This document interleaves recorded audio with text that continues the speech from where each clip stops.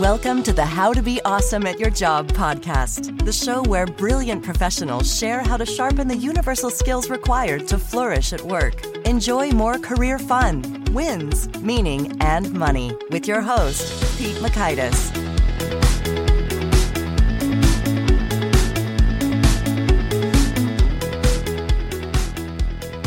Hello, and thanks so much for joining us here for episode 721 with Liz O'Donnell.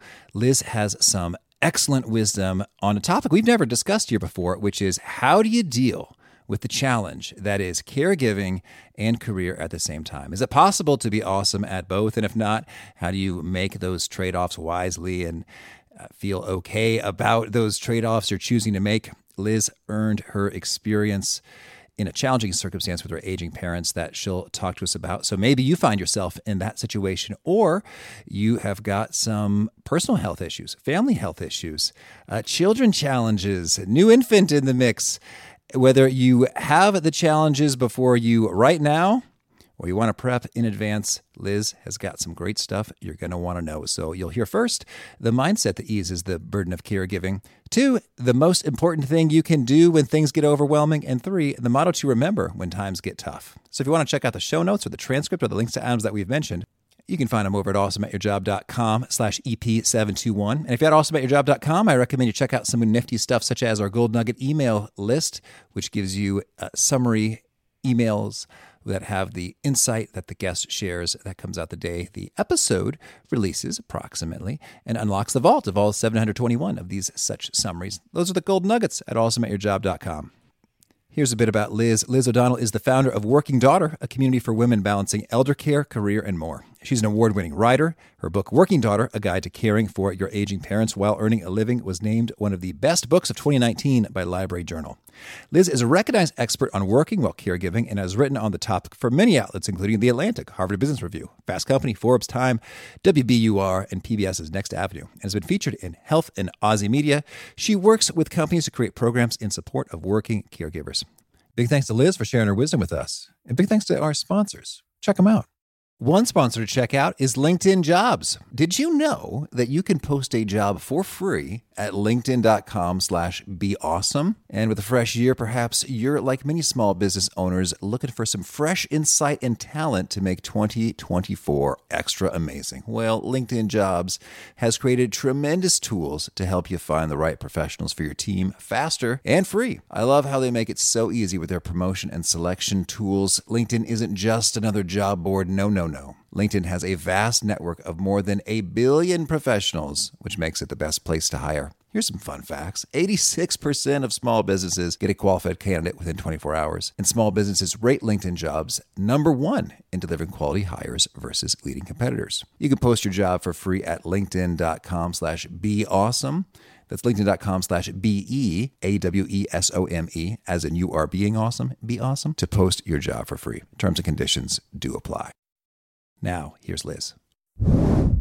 Liz, welcome to How to Be Awesome at Your Job. Thank you. Well, I'm excited to dig into your wisdom. It is a tricky topic that a few listeners have requested. So, and you are one of the top experts in the field. So maybe you could orient us a bit. What's the backstory behind the book, Working Daughter? Backstory is that both of my parents were diagnosed with terminal illnesses on the exact same day. So I went from one hospital where the team told me my father had Alzheimer's and could never go home. And before I even left the parking lot after that meeting, I got a call from another hospital where my mother had been brought a couple of days before with stomach pains. And they told me she had ovarian cancer and probably 3 months to live. And could I come right away and we could tell her together the news.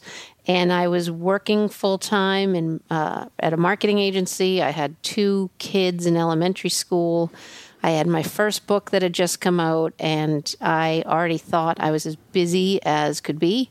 And I felt completely alone and completely unprepared. And working through elder care was one of the hardest things I've ever had to do. So I vowed no one else should feel this way. Wow, that's powerful. And thank you for sharing your story and your journey with us here and the book to enrich folks. And boy, what a day. So tell us maybe a little bit of the story in terms of a little bit of the ups and downs and key best practices and discoveries you made that somehow make it possible to make things kind of still somehow work? Yeah, well, I'll start backwards. So I'll start at the end. And the end was realizing that sometimes the most important work we do is not in a cube or an office. It is at home. And so we have to forgive ourselves when we're not on our career paths, because I was the breadwinner in my family. My husband and I had an agreement that he would be home with the kids and I would go to work. And I laugh now thinking, what was I thinking?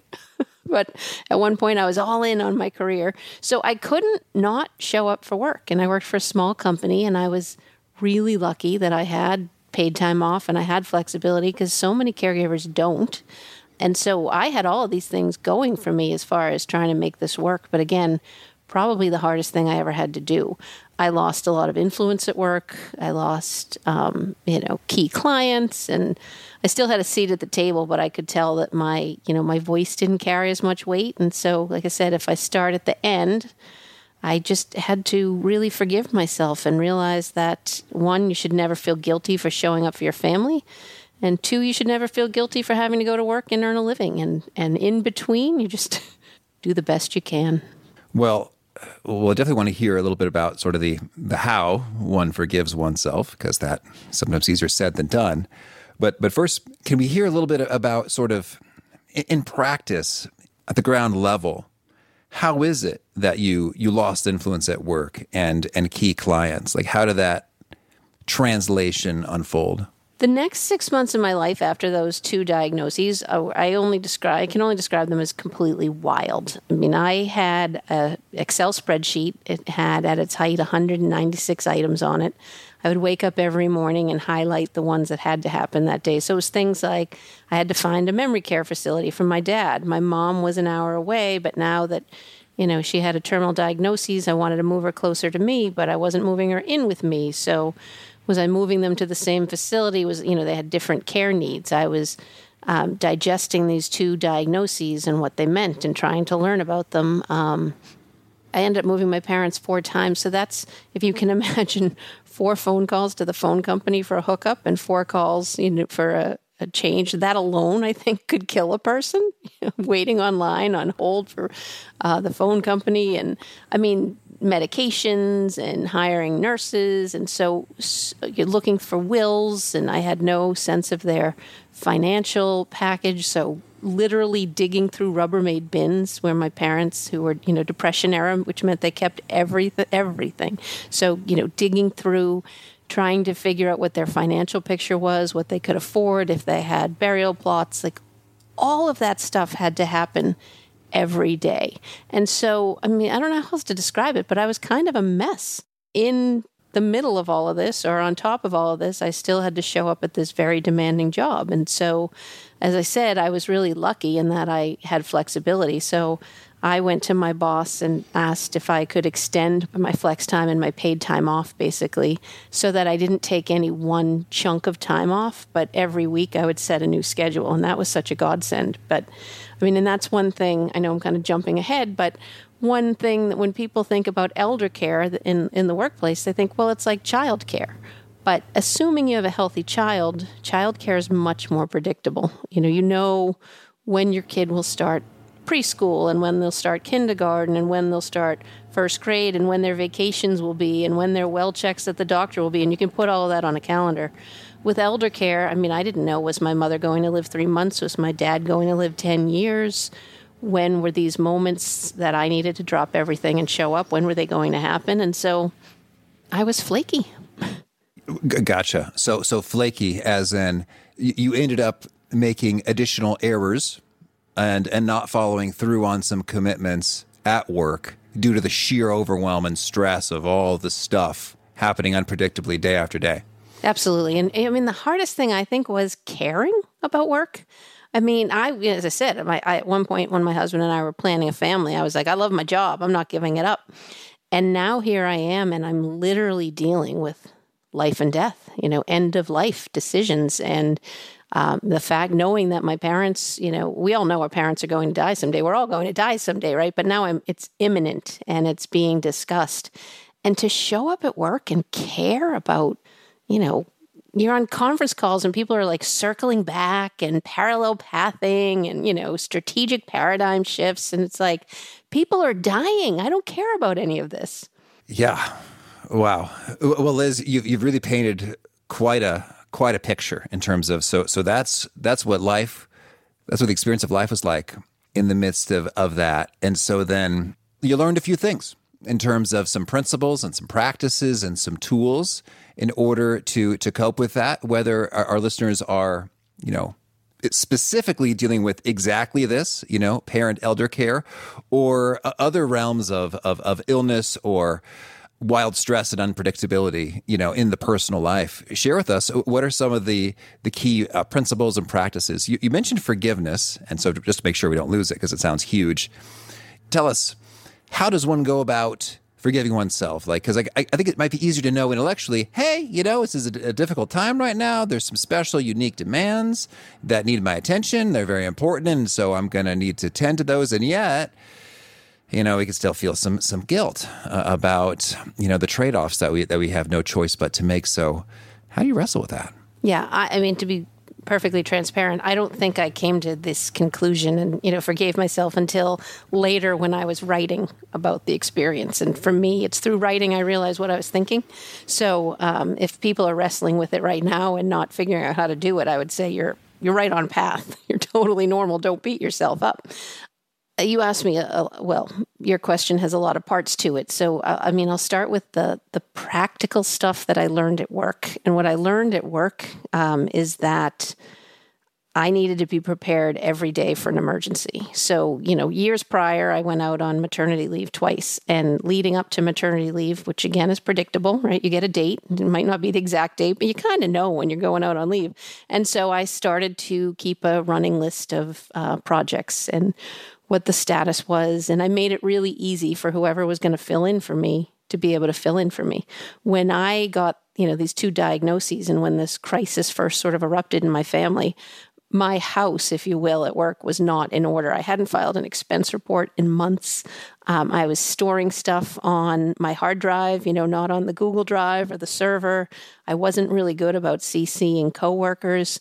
So one of the things I learned through the whole experience, my dad lived for, maybe another 5 years. So I was a caregiver for quite a while, was to always keep your house in order. And, like I said, keep stuff on the hard drive. On the Google Docs and Google Drive, and CC everybody in the company and make it really easy for your coworkers to help you out.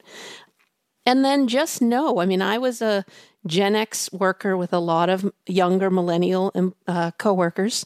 So they had not been through this experience yet. They also hadn't seen all the equity I had built into my career, the years of sweat equity to sort of earn that flexibility. They just knew that this older woman was a flake. She was leaving a lot. She was taking lots of personal calls. I just had to trust in the process that we don't always get to see what comes around, but know that someday they would experience it too, and that there's just sort of this cosmic payback in the workplace, right? And maybe my reputation was taking a hit with them and they didn't understand what I was going through, but there had been people ahead of me that I had filled in for, and there are going to be people later that you need to be filled in. So a lot of it was mindset. So there were those practical things I did at work to hopefully make it easier for people to cover for me, but a lot of it was just mindset, constantly telling myself, this is okay, this is normal, and you really can't worry about your reputation at work right now. It is not the most important thing. And death has a way of kind of, giving you perspective. Right. Well, and that's beautiful as we're talking about forgiveness. So it's not only forgiving yourself, but then, forgiving the others and the coworkers. Like if you see them, gossiping or chattering about you, or maybe just like a look on their face or whatever, that a subtle or not so subtle contempt or frustration, that is a beautiful perspective in terms of there will come, and not so much like, I hate them, they suck, but rather, hey, you might not realize it yet, but there will come a day, when you too need and will appreciate this flexibility. And right now it happens to be my time. And so that's where we are. Easier said than done. And part of that is because we all have so many jobs now. It's not like we're all working at the same company for 20 or 30 years and we sort of evolve together. So I had to know that I might never see my coworkers go through this. They did not see my early stages of my career and sort of a so what, now what kind of perspective. And I don't mean to minimize this process, because I think for many of us who are career oriented, being mediocre at work is really hard. It's a big adjustment. Yeah, you know what? That reminds me of, that's the most random of connections, but I think it was Ronda Rousey, the Ultimate Fighter, who was defeated. And she gave an interview which was very vulnerable, in which she just started crying. And she's like, if I'm not this, what am I or who am I? In terms of like her identity was so wrapped up in like winning and victory and being a champion. And that could happen amongst folks who like being awesome at their jobs when there's a period of time in which the environment is not so conducive to awesomeness at the moment. And so you shared a couple mindset bits. Did you have any other kind of phrases or mantras or mottos or kind of go-to things you reminded yourself of in those moments? So prior to the crisis, the two diagnoses, my parents were needing more and more care. And I was finding it, quite disruptive to my life and my career. I was working, I was traveling. On the weekends, I wanted to be with my kids. I was spending at least one day a weekend helping my parents with shopping and bills and mowing the lawn and all of that stuff. And I was really resentful of it. And I remember after this crisis and coming home that night after being at the two hospitals, and it was really late by the time I got home. Everyone was in bed, and I just sort of sat on the sofa in the dark. And I remember thinking to myself, you know what? The only way through this is through this, which is, a bad paraphrase of a Robert Frost quote. I didn't know that at the time, but I just remember thinking, like, you can't get around this, so you might as well just get in it and just figure it out. So the only way through is through kind of kept me going. Yes. And that sounds simple, but I think like the alternative thoughts to that are numerous and tempting. Like, there must be some kind of a trick or a approach or a strategy or a tactic or a resource or a something that's going to make this all better. And we're chatting about some things that kind of help a bit. But ultimately, the fundamental difficult circumstances are there and are not just going away. Right. And I had been thinking about elder care, as I mentioned, for a couple of years prior to the crisis. Because, my parents were needing more. I was giving it to them. I was feeling squeezed already as a busy working mother. So I had been, waking up at 2 a.m. thinking, I know they need more care, but I don't know exactly what. I don't know exactly how I'd fit it in. I've been Googling, and finding these websites that were all, I call them Halo and Angel websites back then. And this is like 2013, 2014. And it was just like, what a blessing to be a caregiver and just sit down and chat with your family and divide the work and everybody will be okay. And I mean, useless, right? Completely useless. So I'd been searching for the tools and the resources up until this point, and hadn't been able to find them. And so that's why I thought to myself, and so I wasn't getting anywhere. And so this concept of the only way through is through was really for me about how are you going to use your energy? You only have so much energy. Energy is probably boundless and all of that good stuff. But at the time I was feeling depleted, right? And so was I going to use up my energy resisting? Like, I don't want to do this. Why is this happening? Or was I just going to use my energy to get it done? Mm-hmm. Oh, that's good. And let's hear, inside your mind, what does resisting sound like? So we can readily recognize it in our own minds and curtail it sooner rather than later. It sounded like this isn't fair. It sounded like, for me, the typical family caregiver of elder care is, I fit the profile. I was a woman in her late 40s, early 50s with a parent over the age of 65 and a child under the age of 18. She's working outside the home and she's busy. So I fit the poster child for this. But the difference is it's usually the oldest daughter and I'm the youngest of 3. So there was a lot of why me and what about my siblings and why don't they step up? So that, and I bet if any of your listeners are going through that, because siblings come up all the time. It's like one of the top 2 questions I get, so where are my siblings? This isn't fair. And the other thing that I was feeling, and I hear from caregivers all the time, was this is putting my life on hold.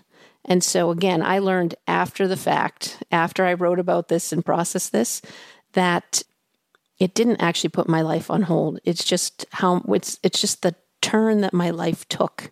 And I think if people can learn to live through these life crises as opposed to wait until, that's another huge step. And I think whether it's elder care or anything else, we tend to, when I get the next promotion, when I find the right partner, when I drop 20 pounds, this whole concept of waiting until. But if we can figure out how to wake up every day and be like, okay, this is my life. How am I going to make it work? It might be ugly today, but then I think that's just really freeing. Absolutely. Well, so in your book, your chapter titles are imperative verbs, which is a style we like to use in our Gold Nuggets, actually. So it resonates. So it sounds like we've done some talking about how you accept and how you absolve. And you teased a little bit about prioritizing with 196 items in Excel, and you have limited energy. How do you prioritize well in the midst of these difficulties?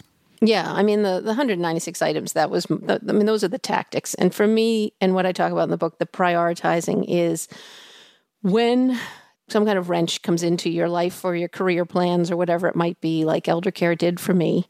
And when you realize that the path you thought you were taking and the ladder you thought you were climbing isn't quite what can happen right now, figuring out what's most important and what you can shed. So back to that concept that I hear from other working daughters all the time, which is caregiving has interrupted my life or stopped my life or put my life on hold. I understand that concept. I felt that concept, but not necessarily true. Your life just needs to shift right now. So what are the top 3 things in your life that are non-negotiable? And so for me, it was staying employed because I was the breadwinner. I couldn't lose my job. And it was, showing up at some level as a parent. And I don't remember what the third thing was at this time, but, what are those 3 things? And so everything else was a no. I said yes to those 3 things every day. I was going to be there for my parents. I was going to not lose my job, and I was going to be an okay parent myself.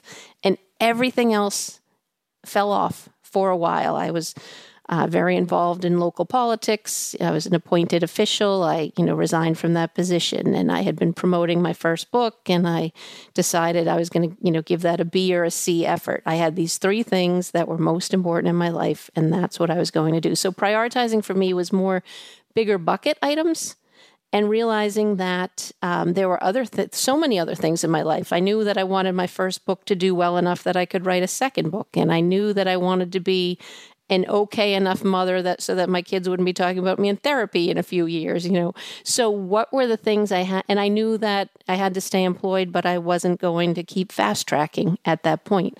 So what were the things that I wanted to have in place when caregiving was over? And what was the minimum I had to do to make sure that I could step back into those roles? Mm-hmm.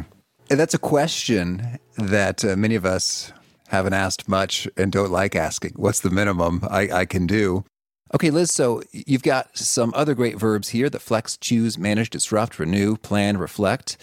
I'm intrigued about the renew in particular. So could we hear about some of the best practices there and another 1 or 2 things that you think made all the difference? Yeah, so renew is, in that chapter I talk about this, I think it's 7 most annoying words that a caregiver hears, which is you should take care of yourself. In my case, when I finally told my boss what was, going on in my life, that's what she said. And luckily I had worked for her off and on almost all of my career, so I was able to take her head off and keep my job. And and the response is, we know we're supposed to take care of ourselves. What we can't figure out is how, when. 196 items, waking up every day, going through all of this stuff. And so she said to me, she goes, well, why don't you start with hydrating? And it was so simple. Yeah, I had been waking up every morning, starting the coffee, caffeinating all day long, drinking Diet Coke all day, just trying to stay awake and go. And then at night, I would be so caffeinated that I would have a glass of wine to try to unwind. So, I mean, I was definitely dehydrated through this whole experience. And it was such a simple thing to do. I mean, who can't fill a Camelback or a, plastic water bottle and walk around all day? And so I said, okay. And because I had promised my boss, I committed to it. And I started just adding more water to the day. And then eventually I started keeping a pair of sneakers or trainers or tennies, depending on what part of the country you're from, in the trunk of my car, and going for walks when my parents were sleeping. If I was, bedside or waiting, and there's a lot of waiting in elder care. There's hospital time, there are doctors who are late. So I just started throwing on a pair of sneakers and walking around whenever I could. And little by little, I was just adding these small things. So in my book, I write about, I think, 50 things you can do for self-care. Oh, 50. Nice. Yeah. Well, they're really small and simple. And some of them are physical and some of them are mindset. I mean, this is kind of embarrassing, but what the heck? I had certain songs that I would play at certain times in the day just to sort of shift my mind and put me in a good mood. And like there was a song I always turned on as I was driving up to, my mom eventually moved into a hospice home. And I never knew on any given day, what I was walking into. And I worked from the hospice home a lot of times. I worked remotely. So I wanted to be as upbeat and positive. So I'd, click on my iTunes and if it's singing in the shower, if it's sometimes helping other people out, it didn't have to be hit the gym every day because that wasn't realistic. But what are the little things we can do to feel better every day? And it really makes a difference. Ooh, that's powerful. And it's so funny. Hydration, that's a great place to start because it's easy to neglect and it makes a big impact. So it's so funny. I'm looking at a pair of eye drops on my desk, which is true. Sometimes I tough through a day with dry eyes for no reason all day. It's like, I just don't have to live like that. Or dry lips with chapstick. Right, exactly. Yeah. I just kept going to the soda machine for Diet Coke. I didn't have to live like that. That's good. You're actually less tired when you drink water. All right. So water, songs, walking, singing in the shower, helping others. Any other thing that leaps to mind of the 50 that's huge for renewal? I think anything that helps you escape, right? That helps you sort of shift out of the stress that you're in. So reading, comedy, podcasts, all of those things might not sound like the traditional self-care that we talk about, but anything that can give your mind, which is on overdrive, a break is really helpful. So are crafts, apparently. I didn't practice this, but my research shows that doing any kinds of crafts, knitting, or because they take your brain away from the stress that you're thinking about. Certainly. Okay. Well, so outside of renewing, any other, top tips or best practices you want to make sure to share with listeners who are dealing with elder care and career at the same time, or other just personal challenges with work at the same time?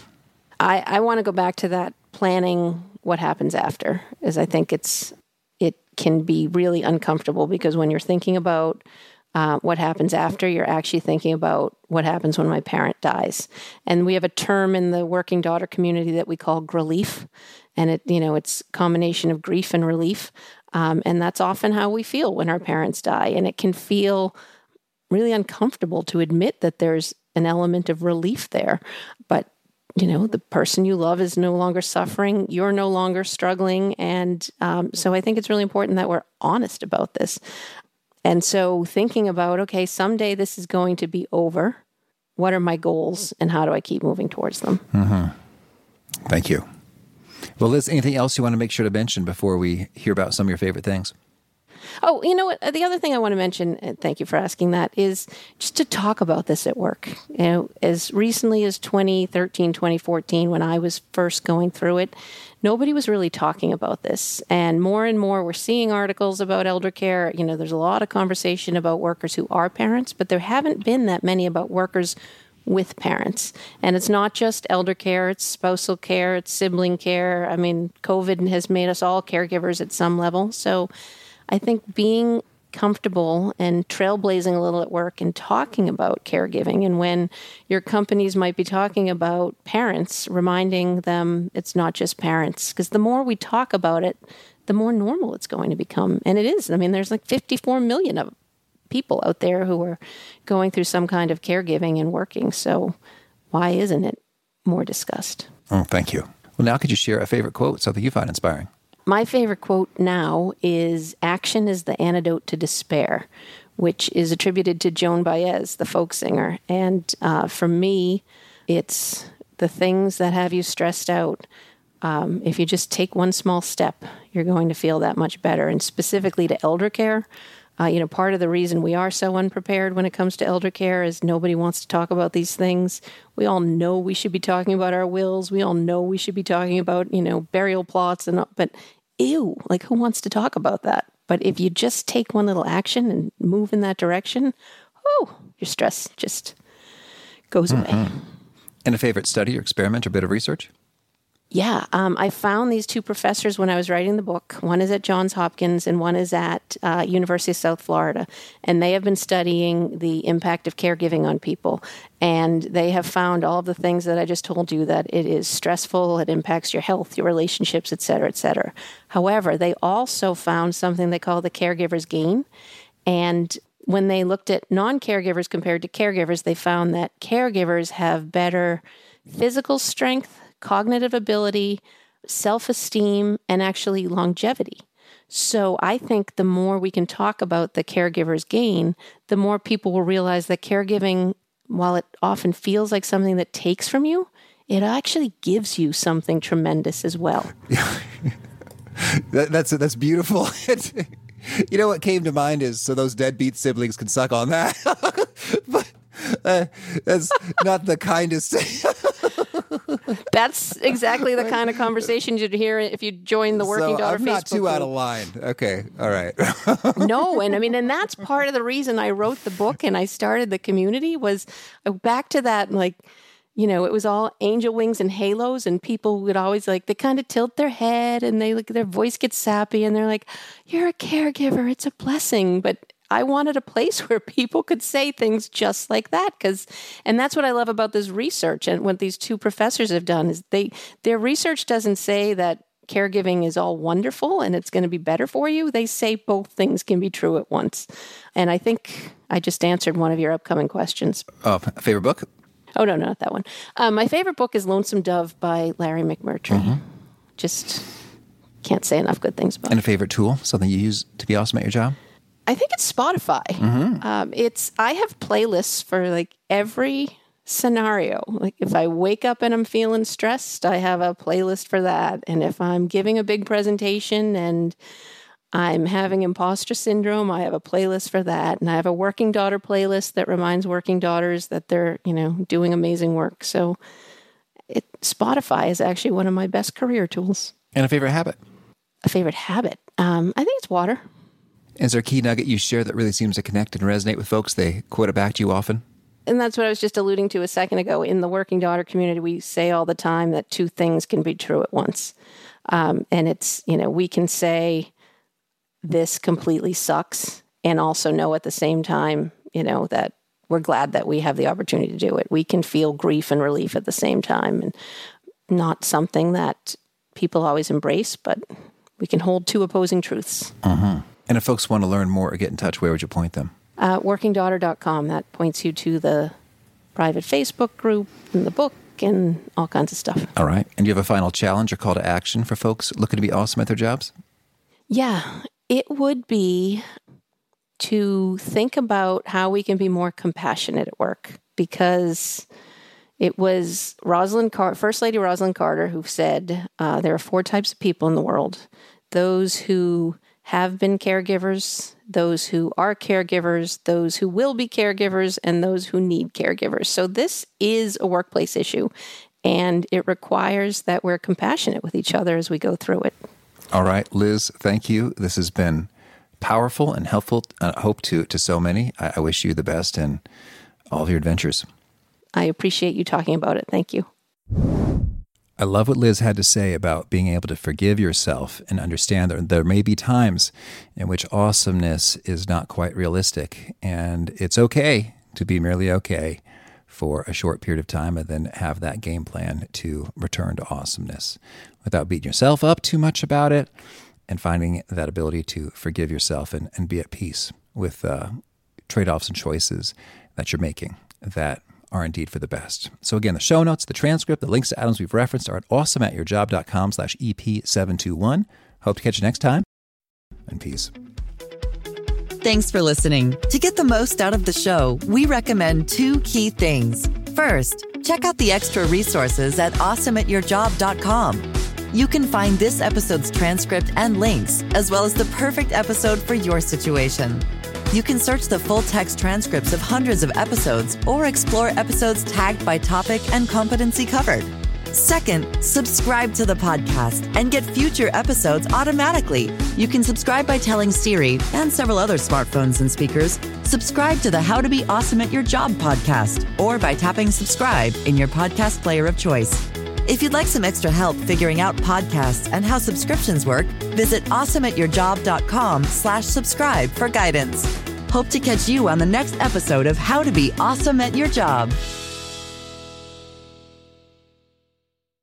Let's jump into Peppa's world of play.